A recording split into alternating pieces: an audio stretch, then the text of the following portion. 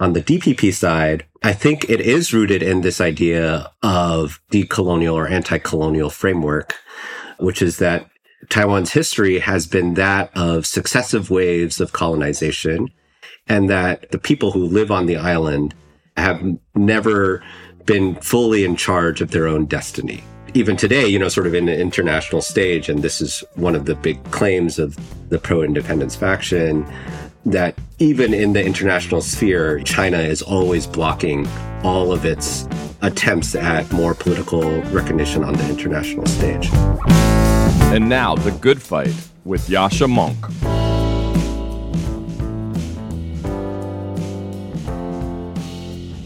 My guest today is Albert Wu.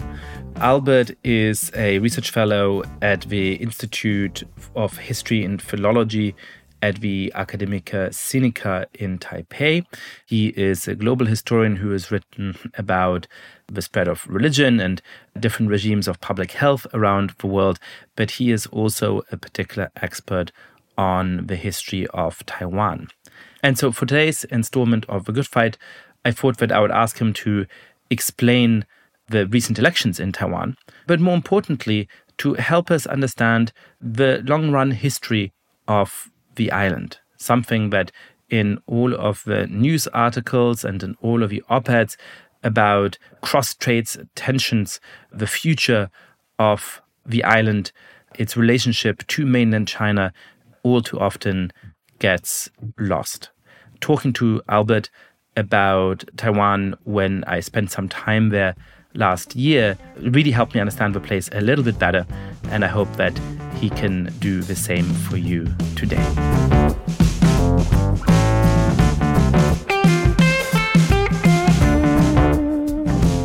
Albert Wu, welcome to the podcast. Thanks so much for having me. It's such an honor to be here, Yascha. Well, I really look forward to this conversation. We spoke a lot about Taiwan and its history when I was visiting the island last year. And so I really look forward to you sharing some of your knowledge and wisdom about it. I do actually want to go through a little bit of Taiwan's history, but we're speaking a few days after an important election in Taiwan. So to people who don't know anything about the island other than some headlines about cross-strait tensions and whatever newspapers tend to say in the United States and in Europe, what just happened in the election and what's the importance of that? The top line news is that the Democratic Progressive Party, the DPP, won its sort of historic third consecutive term. Prior to this, there had basically since 1996, when direct presidential elections were held, no party had held more than 2 terms. So there was this sort of law in Taiwanese politics that every 2 terms there would be a shift in political party. So it is unprecedented in that the DPP won its third consecutive term. But if you dig a little deeper, I think almost every single party won, or they can claim some sort of victory. So the DPP won the presidency.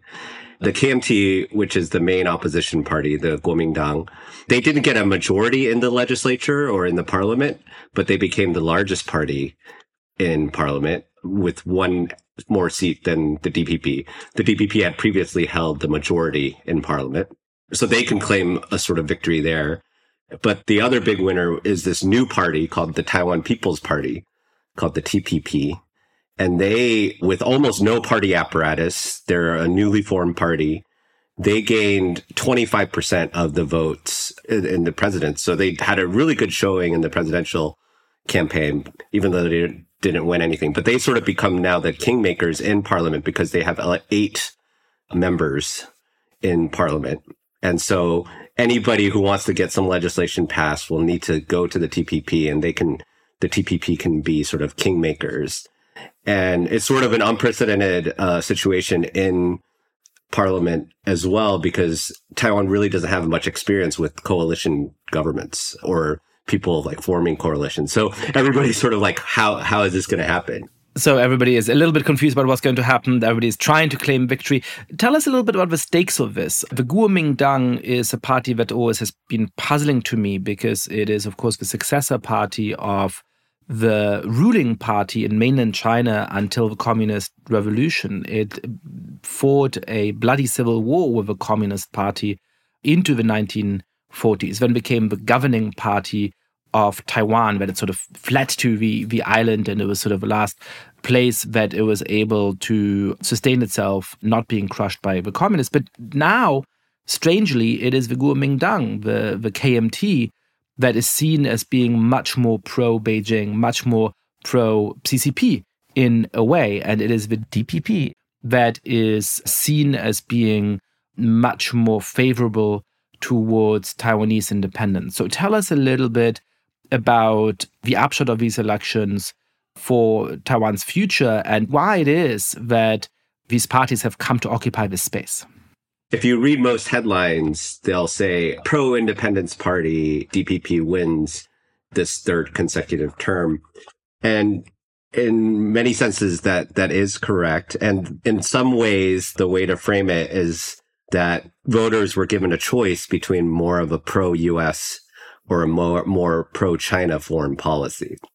And by giving the DPP a third consecutive term, one can say that the voters chose a more pro-US leaning policy or more anti-China policy. And I think that is correct to some extent. But I think the reason why the DPP, even though it won at the presidential election, but lost at the legislative elections, is that domestic policy issues sort of outweighed foreign policy issues this time, which is the 25%. A lot of people were concerned about stagnant wages or the perception of stagnant wages, of high housing prices. So sort of bread and butter economic issues. But I think you put your finger right on the money in the sense that the long story, there's several long stories. One is that the DPP once was the underdog party. They were the dissidents to an authoritarian regime led by the KMT. And so you have a transformation of a dissident party of people who were on the outside. Many of the founders of the DPP spent 10 years or more in jail. The transformation of that party into the establishment party, right? So now that they're 12 years in power, so there's this transformation of a sort of revolutionary, I mean, a lot of them had sort of anti-colonial roots, anti-authoritarian, pro-democracy roots, and now they've transformed into an establishment party. But the other big story, it really is a big story, is the transformation of the KMT itself.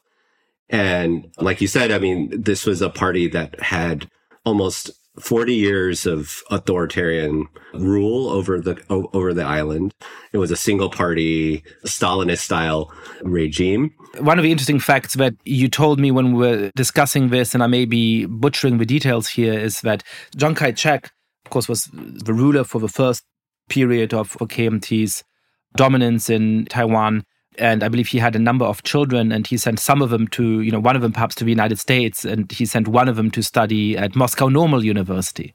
Exactly, yeah. I mean, Jiang Jingguo, who succeeded Chiang Kai-shek, was trained in the Soviet Union, had a Russian wife. And so many of his policies in the late 70s or early 80s after Chiang Kai-shek died were sort of on this socialist model or USSR model of sort of national infrastructural development and all these sorts of things. But for much of the two Chiangs, they call it Chiang Kai-shek and his son Jiang Jingguo, much of their regimes, Taiwan was seen as a quote unquote client state of the United States. They received a lot of foreign military aid from the United States.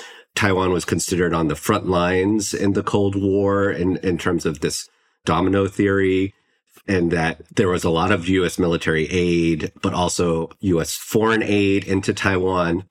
And the KMT was considered a close ally to the U.S. And basically after 2000, the U.S., after the KMT lost its first major presidential election, it almost overnight, I mean, not overnight, but very quickly switched courses and became more pro-China. So in 2000, the DPP wins the presidential election and the KMT is out in the opposition for the first time. How is it that at that point they come to have a rapprochement with the historical enemy, with the CCP? It's really a fascinating story, and I think historians are going to be writing about this for a long time. But like you said, in 2000, the KMT lost power for the first time. And for the first term, this is under President Chen Shui-bian of the DPP, the KMT's idea was that they would wait it out. But in 2004, they lost again. And the moment after they lost the election in 2004, I think the KMT came to the realization that, okay, something has shifted in the political landscape in Taiwan. And the moment after that they lost the election in 2004, they started party-to-party talks with the CCP.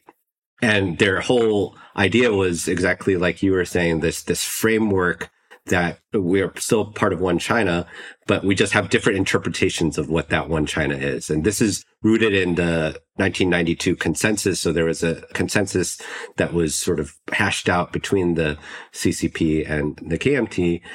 But there's an idea that we're both going to refer to ourselves as one China, but we just have different interpretations of what that one China is. And I think a lot of it was because the KMT was afraid that the pro-independence faction was going to get more and more power in Taiwan. So it was an attempt to sort of take the sails out of the DPP. And the CCP essentially said, as long as you don't buy into this 92 consensus, we're not going to deal with you. And so it was a way for the CCP also to cut out the DPP from the economic benefits that came from having deals with China. And the other thing to remember is that in 2004, this was a moment when everybody in the world still believed in this idea that with more liberalization, China would become a good actor, or sort of normalizing China into the global trade system, but also political system. And it really was after Xi Jinping came to power that there was a shift, I think, in terms of how the global political sphere also started to see China as an actor in that stage, on the global stage. So I feel like we're peeling onions here, because to understand this election, you have to understand the history of the KMT. To understand the history of the KMT, you have to understand the history of the Republic of Taiwan. And so it sort of becomes more and more broad. But tell us a little bit about the transition to democracy. So the KMT arrives on the island when they are fleeing the mainland in the 1940s. Explain to us the conflict over, first of all, whether or not Taiwan is simply a part of mainland China, but is geographically distinct as an island, but is culturally and linguistically a natural part of China, or the idea that it may in fact be more significantly distinct. And of the policies that the KMT implemented in Taiwan when they arrived, and why it is that those policies were not just authoritarian, but quite brutal towards the pre-existing local population, including both some native Taiwanese people, but also Han Chinese people who have been living on the island for many centuries. One way to think about Taiwanese history is that there's successive regimes of colonization ever since the 1600s. And so there's a period of Dutch colonization, there's a brief period of Portuguese colonization, but the massive wave of Han Chinese migrants come in the wake of the end of the Ming Dynasty. So the Qing Dynasty is formed in 1644. And these are sort of Manchu invaders who come and establish the Qing Dynasty. And the loyalists to the previous dynasty essentially establish a base in Taiwan. And then the Qing comes and basically kicks out those Ming loyalists and establishes control over part of the island. They never control all of the island. For example, they never control all of the mountains. They're really sort of on the coasts. But you can say that the Qing has control of Taiwan all the way up until 1895, when it loses a major battle to the Japanese. Just to pause here for a moment. So during those centuries, Taiwan was ruled in a sense from, I suppose, Beijing, from the center of the then Chinese empire. And over the course of these centuries, people who are ethnically Han come to be already the majority on the island? I mean, there's still an indigenous population that's there that far outnumbers that of the Han settlers, but they establish some sort of equilibrium. But there is a lot of migration that comes in primarily through the southern provinces of Fujian, just right across the Taiwan Strait. And then many of them actually end up also going further down south towards places like modern-day Malaysia and Indonesia. But yeah, in terms of the political control of the island, it is a province of the Qing dynasty, or sort of what we would call a province, but it's sort of an entity within the Qing Empire. And so for those 250 years, Taiwan looks like a geographically outlying but integral part of a Qing dynasty. But then we come to 1895, and what happens then? This is when Japan is also embarking on its path of modernization. But in the 1840s and 50s, Japan, like China, had come into contact with European imperialism, European and American imperialism, and they basically force open both China and Japan modernizes very quickly. China's also modernizing, but they get into a battle, into a war, and Japan defeats the Qing Empire. And as part of the deal to end the war, Taiwan is given over to Japan as a colony. And from 1895 onwards, Japan begins this process of integrating Taiwan into the Japanese empire. And Taiwan becomes sort of a model colony for Japan. So it builds railways. There were railways already built by the Qing, but it continues to build railways. There's a lot of really valuable forests in Taiwan. So it develops a lumber industry in Taiwan, but it also, creates universities and all these different sorts of things. And it gives Taiwanese people a pathway to rise through the ranks and go study in Japan and then come back. So there's a level of integration of Taiwan into the Japanese colony. And there are also some very brutal conflicts between the Japanese imperialists and indigenous populations. So they treated the Han population better than the indigenous populations. But in the Qing dynasty, the mountains, for example, were not open, did not come under Qing governance. But during the Japanese period, they went into the mountains, and there was this really intense conflict between the Japanese colonial government and the indigenous populations. So one of the things that I found fascinating to learn when I was in Taiwan was about this period of Japanese domination of the island. And I want to understand something in particular, which is that a lot of the people I spoke to in Taiwan had a surprisingly positive view of Japanese colonialism on the island. I mean, certainly if you go to Korea, I think it would be incredibly hard to find anybody who would have anything positive to say about the period of Japanese dominance and colonialism in Korea, in the Korean peninsula. In Taiwan, it is perfectly common. I mean, I spoke to Uber drivers and other people who would spontaneously talk about how there was positive aspects to the Japanese dominance of Taiwan.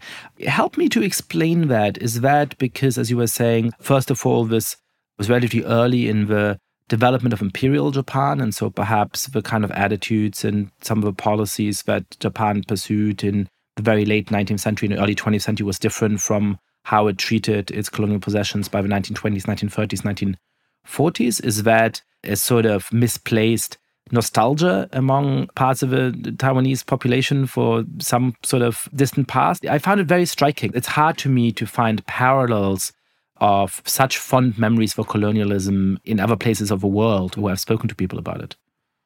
It's a really mixed, ambiguous feeling. I think part of it was Japanese colonial policy, which is that Japan, like other European empires, adopted a sort of racial ladder or racial hierarchy, and Taiwanese were ranked higher than Koreans. So Koreans were treated much more brutally than Taiwanese. Taiwanese had pathways through the Japanese empire, but also compared to other holdings or other colonies that Japan had, Taiwan was sort of, so Taiwanese people were treated better than these other colonial possessions. But I think it also had to do with the fact that Japan really did develop Taiwan in terms of its infrastructure. So, for example, a lot of the train stations, the major railways are all from the Japanese period. One still very popular railroad goes up through the mountains of Alisan, and those were developed by the Japanese.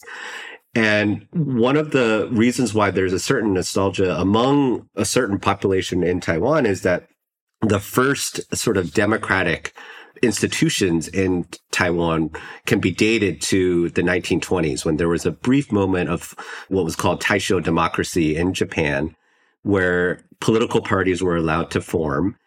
And the first sort of Taiwanese political parties, first Taiwanese political institutions were formed in that moment.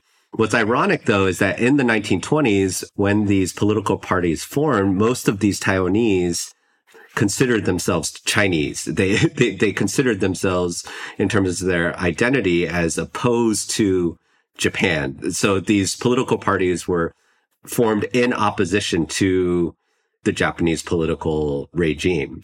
And so most of these parties that, were formed in the 1920s and 30s, they considered themselves as, sort of Chinese and as in opposition to the Japanese.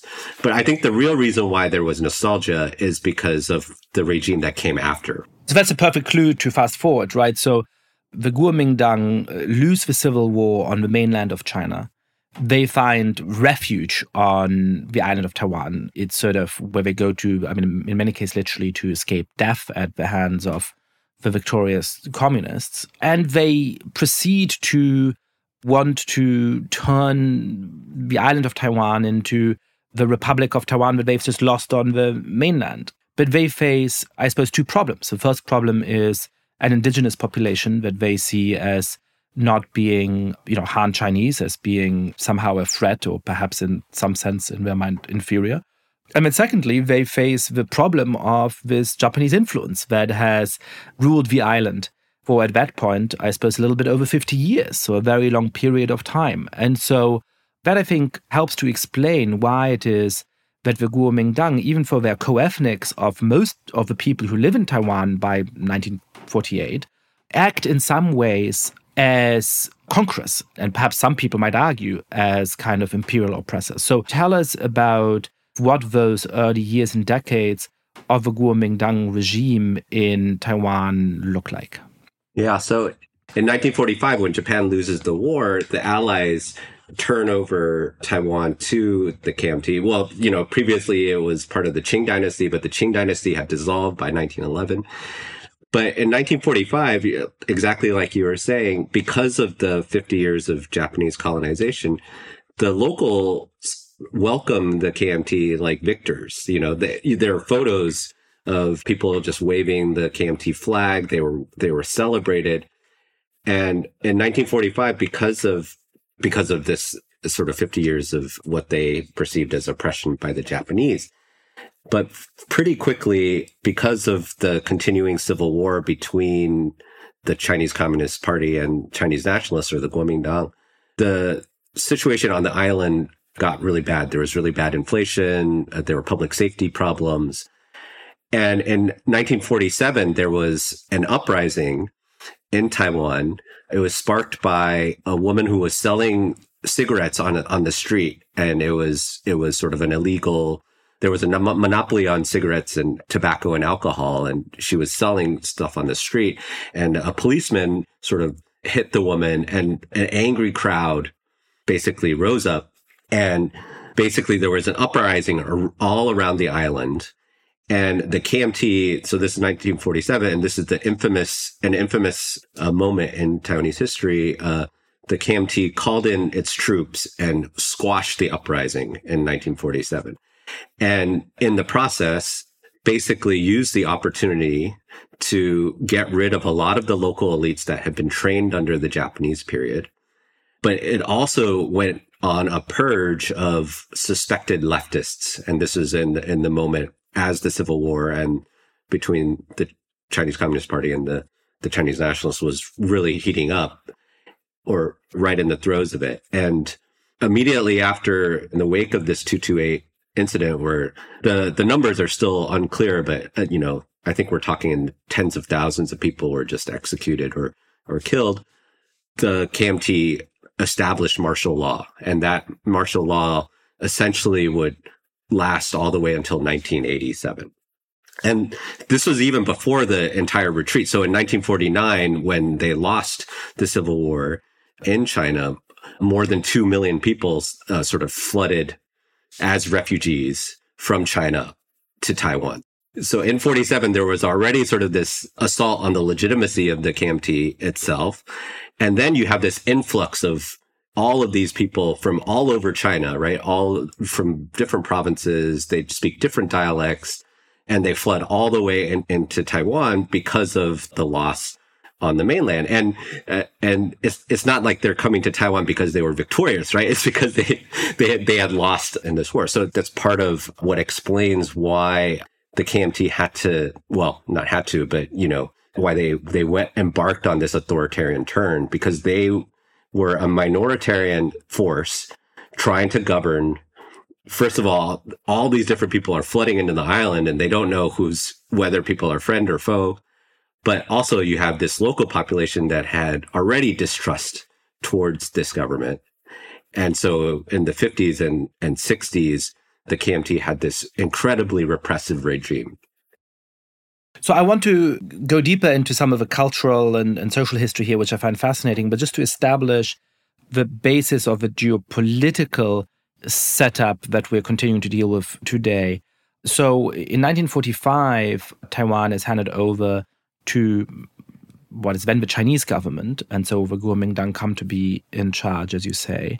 The Kuomintang then lose the civil war against the Communist Party in 1949 on the mainland. Why is it that the Communist Party at that point doesn't try to take over the island of Taiwan? I mean, we are at the end of the Civil War. The communists are victorious in every part of China. Why is it that they're not victorious in Taiwan? And how does that lead to this strange split in which both the Communist Party and the Kuomintang claim to be the legitimate governors of all of China, while splitting up in a regional sense the control they have, in which, of course, the CCP ends up in control of the bulk of China and on the mainland, and the Kuomintang end up in control of the island of Taiwan, while at least initially, notionally continuing, each of them, to claim that they are a legitimate government of the entire entity. Why is it that the communists don't try to conquer the island at the end of the Civil War? And how does that set up Taiwan's strange international status for the decades that follow? I think they want to. And in the 50s, there are several attempts. So, well, sort of famous artillery battles. But the real reason is because of the solidification in the Cold War and the way that the Korean War goes, which is basically the Chinese Communist Party send troops across the Yalu River in the Korean War and divert a lot of their troops to help with that situation.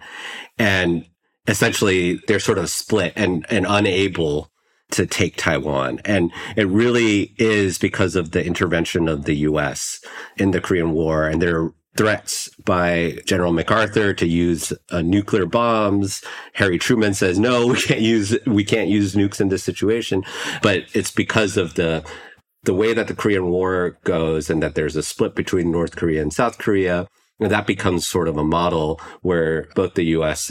also says, okay, well, if there's sort of a split situation on the Korean Peninsula, then maybe this situation in terms of China and the mainland, and then this free China on Taiwan, that becomes sort of an acceptable situation. But then throughout that period, the representative for China in the United Nations is the Republic of China on Taiwan, right? So they are the representatives in the UN. They get full backing from the US.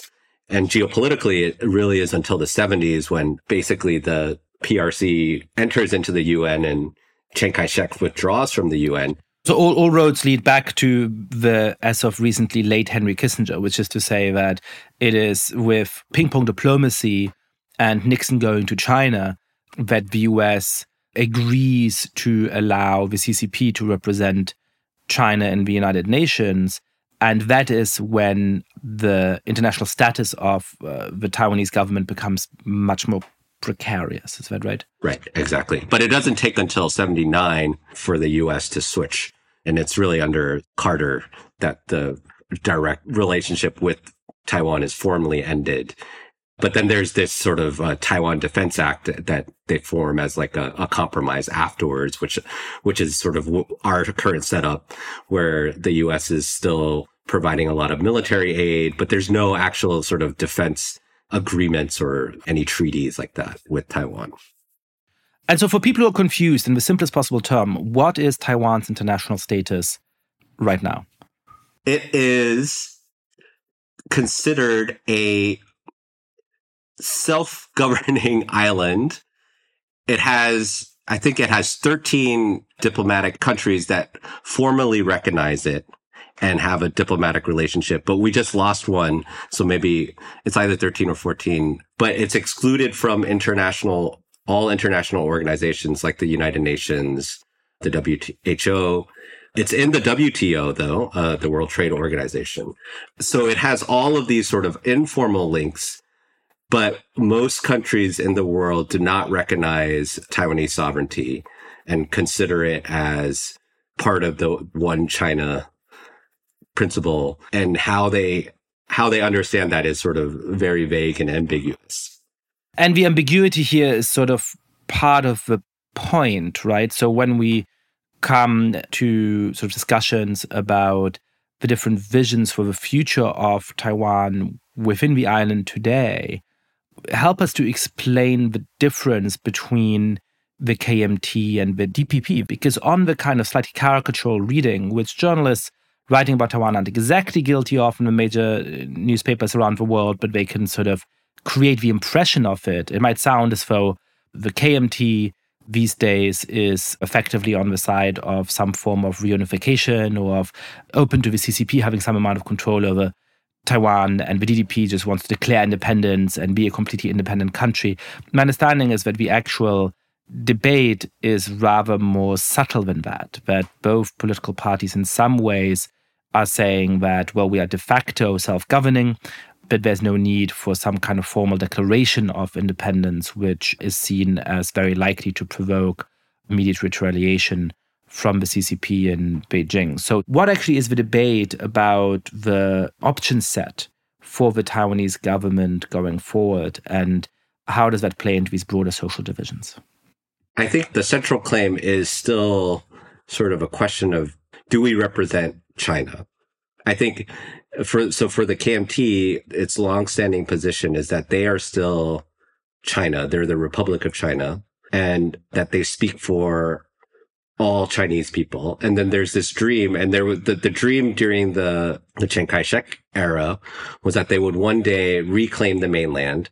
They would go back. They had basically been usurped by the Chinese Communist Party, and that one day they would reclaim the mainland and be the rightful sort of representatives of all of China. And the KMT has changed over the years, but there still ultimately is this claim that the KMT has towards sort of representing all of China.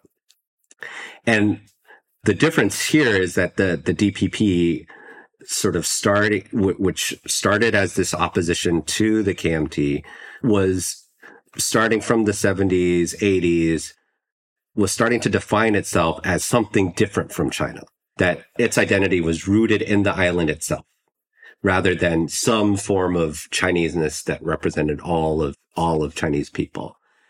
And so the DPP's ultimate goal is this idea of Taiwanese independence, that Taiwan is an independent country separate from China. And that actually corresponds more to exactly like you were saying, more to the reality of the situation on the ground, that Taiwan is de facto separate and a separate independent country from China. It has its own, as we just discussed, it has its own president, right? It has its own parliament. It has free and fair elections, a set of institutions, so on and so forth, that are separate from China. But none of those institutions are recognized by international organizations. Those are the two major differences. So one way that I've tried to make sense of this, right? Because again, the basic puzzle of Taiwan's history since 1945 is how you have the Kuomintang come in a bloody, extremely violent civil war with the CCP, and yet over time come to be the domestic political force in Taiwan that seems to be closest to the CCP. And we left off earlier the story of what happens once the DDP is able to challenge martial law and the dictatorship of the Kuomintang and force real elections in the 1990s and actually win and capture the presidency in 2000. And I look forward to you telling that part of the story. But I think there's also something that perhaps is informed by a vague analogy, how I think about Hegel, or perhaps helps me to explain Hegel, which is the old idea of a thesis and the antithesis and the synthesis, which is always a little bit abstract and unclear. But I think here has some amount of obvious utility, which is to say that if the CCP is the thesis and the Kuomintang is the antithesis, there are important dimensions on which they oppose each other. But to oppose each other that cleanly, they actually have to have background assumptions that are shared. And the background assumptions here are that the mainland and the island of Taiwan are part of one natural, cultural, and geopolitical entity, and that they should be ruled together. And of course, there are some striking cultural similarities between the CCP and the Kuomintang. One of the things I was struck by when I went to the Chiang Kai-shek Memorial in Taipei is that it looks rather strikingly like the mausoleum, like the shrine to Mao in the center of Beijing. So they are political forces that are shaped at a similar time, that are authoritarian, that actually share a good number of broader cultural attitudes as well. And so even as they have this profound disagreement about who should rule Greater China, they actually share a conception of what China is and even some of those broader ideas. And then the DPP has historically, as I understand it, often been the political representation and the voice for people who had been on the island before 1945, has its strongholds among people whose history on Taiwan is going back much further. One of the things I was struck by when I was in Taiwan is a few middle-aged people, sometimes older people, referring to the fact that they were in mixed marriages. And the first time they said that, I thought, what do you mean by that? I understand what a mixed marriage is in the United States, or perhaps in Northern Ireland, it means somebody who's Irish and somebody who's Catholic on the one side or Protestant on the other side. I didn't know what they meant in Taiwan, but they clarified that it meant that one of the parents had been on the island, who had ancestors who had been on the island for centuries, and one of the parents had arrived in the 1940s, and that to them was a mixed marriage. So tell me, and I know you have some amount of sympathy to that side, what is the case for Taiwan being, in some senses, an independent nation? Why shouldn't we think of Taiwan as a place that was ruled for centuries by the Qing dynasty, that is majority Han Chinese, whose language, for there's a local dialect that is spoken by many people, is, effectively Putonghua, or the Taiwanese dialect of it, but it's not more dissimilar than various regional dialects within the mainland is to Putonghua. Why are some people on the island saying this is not just an ideological conflict, it's not just that we don't want to be ruled by the CCP, one should think of the island as being more significantly independent? So I come from one of these mixed marriages. So my parents, one side is many generations on the island. And my mother's side, for example, came in 1949. My grandfather was a soldier for the KMT. And I think the KMT argument is that, exactly like you said, Taiwan has traditionally been part of this larger political entity, which is China. And with it comes a whole host of cultural legacies, a connection to so-called 5,000 years of history, a connection to sort of this literary culture, connection to all of these different ideas, whether it be Confucian values, ideas about respect for your parents, respect for all of these sort of the sovereign, more broadly sort of Confucian ideas, but also all of these different cultural institutions that we associate with China, or that we learn about from China. And I think on the DPP side, I think it is rooted in this idea of decolonial or anti-colonial framework, which is that Taiwan's history has been that of successive waves of colonization, and that the sort of, however we define indigenous, but the people who live on the island have never been fully in charge of their own destiny. And even today, sort of in the international stage, and this is one of the big claims of sort of the pro-independence faction, that even in the international sphere, China is always blocking all of its attempts at more political recognition on the international stage. But I think at the heart of it, the DPP from the 80s onwards, its roots really were in this dream, one of sort of pro-democracy, like getting rid of all of the apparatuses of martial law, more freedom of speech, for example, really sort of protection for individual rights, these liberal ideals. But there was a certain faction of the DPP also that was very much committed to the ideals of social democracy and collective action, right? So it really just wanted to have everybody's vote counted. And I think that is connected to the independence issue, but I think those are sort of at the core of the DPP. So even in this election cycle, you would hear the DPP basically saying, we're on the path to democracy, that Taiwan's path towards democracy has not been finished, but that the DPP has always been sort of a defender of democracy or a proponent of democracy, and that it's continuing on this path. What do you make of concerns that some people may have in bad faith, but some people I think have in good faith, that the victory of the DPP may increase the likelihood of the Communist Party trying to finally bring Taiwan under its control? The theory, as I understand it, broadly goes that the government in Beijing can live with a government in Taiwan that has come to have respectful relations with it. It regards the Kuomintang as a known entity that insists on the idea that China is one space, and they are no longer fearful that somehow a Taiwanese prime minister of Kuomintang may come to Beijing and take over mainland China. That is out of the picture. And so actually they can work with each other, and that might delay any decision by Xi Jinping to bring the island of Taiwan under his control, as he has indicated he would like to do as part of his legacy. On the other hand, if the government of Taiwan is more independence-minded, comes from a political movement that has in the last decades been less friendly to Beijing, if China comes to feel that it is about to lose the island of Taiwan definitively, as perhaps Vladimir Putin came to fear about Ukraine, that may precipitate an assault on the island, whether that's an actual invasion or perhaps more likely some form of naval blockade. Do you think that there's some validity to those fears? Is that misunderstanding the situation? How do you respond to that? I think it would be foolish not to put some weight in it. I think there's absolutely a possibility. And as you've shown in your work, oftentimes when dictators say something, they tend to mean it, right? That they tend to be quite serious. On the one hand, I think China is serious about its, and Xi Jinping is serious about his desire to reunify Taiwan with China.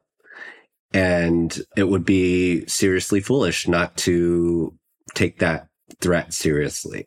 And they've also backed it up with real action. It's not just talk. I mean, they do regular missile tests.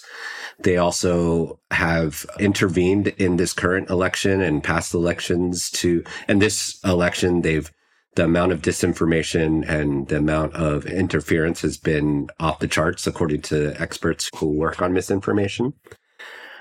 But I think, to be honest, the third victory for the DPP and sort of how public opinion polls have been going for the past 10 years or so, maybe even past 20, have shown an ongoing trend that people in Taiwan do not consider themselves part of China.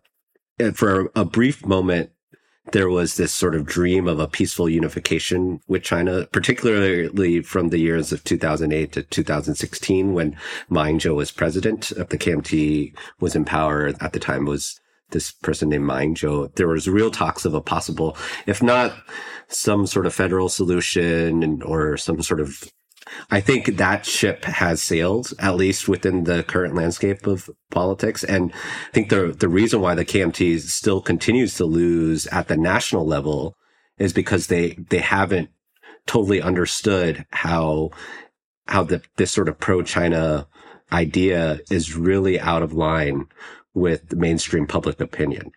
So I think the risk is definitely there. And so it is going to be a big question for the DPP, how to manage manage that risk going forward. And also sort of the allies like the US and Japan. I have a more vague and more personal question to end the podcast with. I think one of the things that is difficult for people to understand when they talk about countries that have the unfortunate fate in history of being close to superpowers that aren't necessarily friendly to them is that they come to be abstractions. I think to a lot of people, Ukrainians are abstractions, and it's easy to think, well, if it avoids the risk of some international conflict, then perhaps we should just hand over Ukraine to Russia without really thinking about the people who are there. I have to say that the time that I was able to spend in Taiwan last year has made me incredibly fond of the place and its people. And I just wonder whether you can try, and I know this is an impossible ask, to give some sense of the nature and the flavor of Taiwan. What is the place like? How is it similar and different to mainland China? What is special about it? Tell us something just to bring this wonderful place to life for us. What I've been really moved by the past couple of days is just how democratic culture really has come to take root here. So on Saturday, we went to the polls with my wife and her parents, and like many families, there are generational divides in Taiwan, but also political disagreements. And so we've long had political disagreements and we've talked about them. But on Saturday, we all went to the polls together, and the polling station was a 5-minute walk from us. We took our little daughter with us. And I was just so moved because this election, 70% of people turned out, which is actually considered sort of a low for Taiwan. Normally it's between 75 and 85%, but 72% turned out. And when we got to the polls, there were multi-generational families, people pushing their elderly parents or grandparents. I'm sure many of them disagreed, but they just went to the polls. And many of those people had lived for 40 years without ever having the chance to vote for their own president. There were always local elections, but people really take this privilege of being able to choose their elected leaders seriously. And it was an orderly, people were just lining up. When I was growing up, election day was really just sort of chaotic mess. People were still campaigning outside, but I sort of missed that personally, but because it was just really fun as a kid. But everybody got the day off, so it's a mandated. It was on Saturday. It just felt like a sacred day.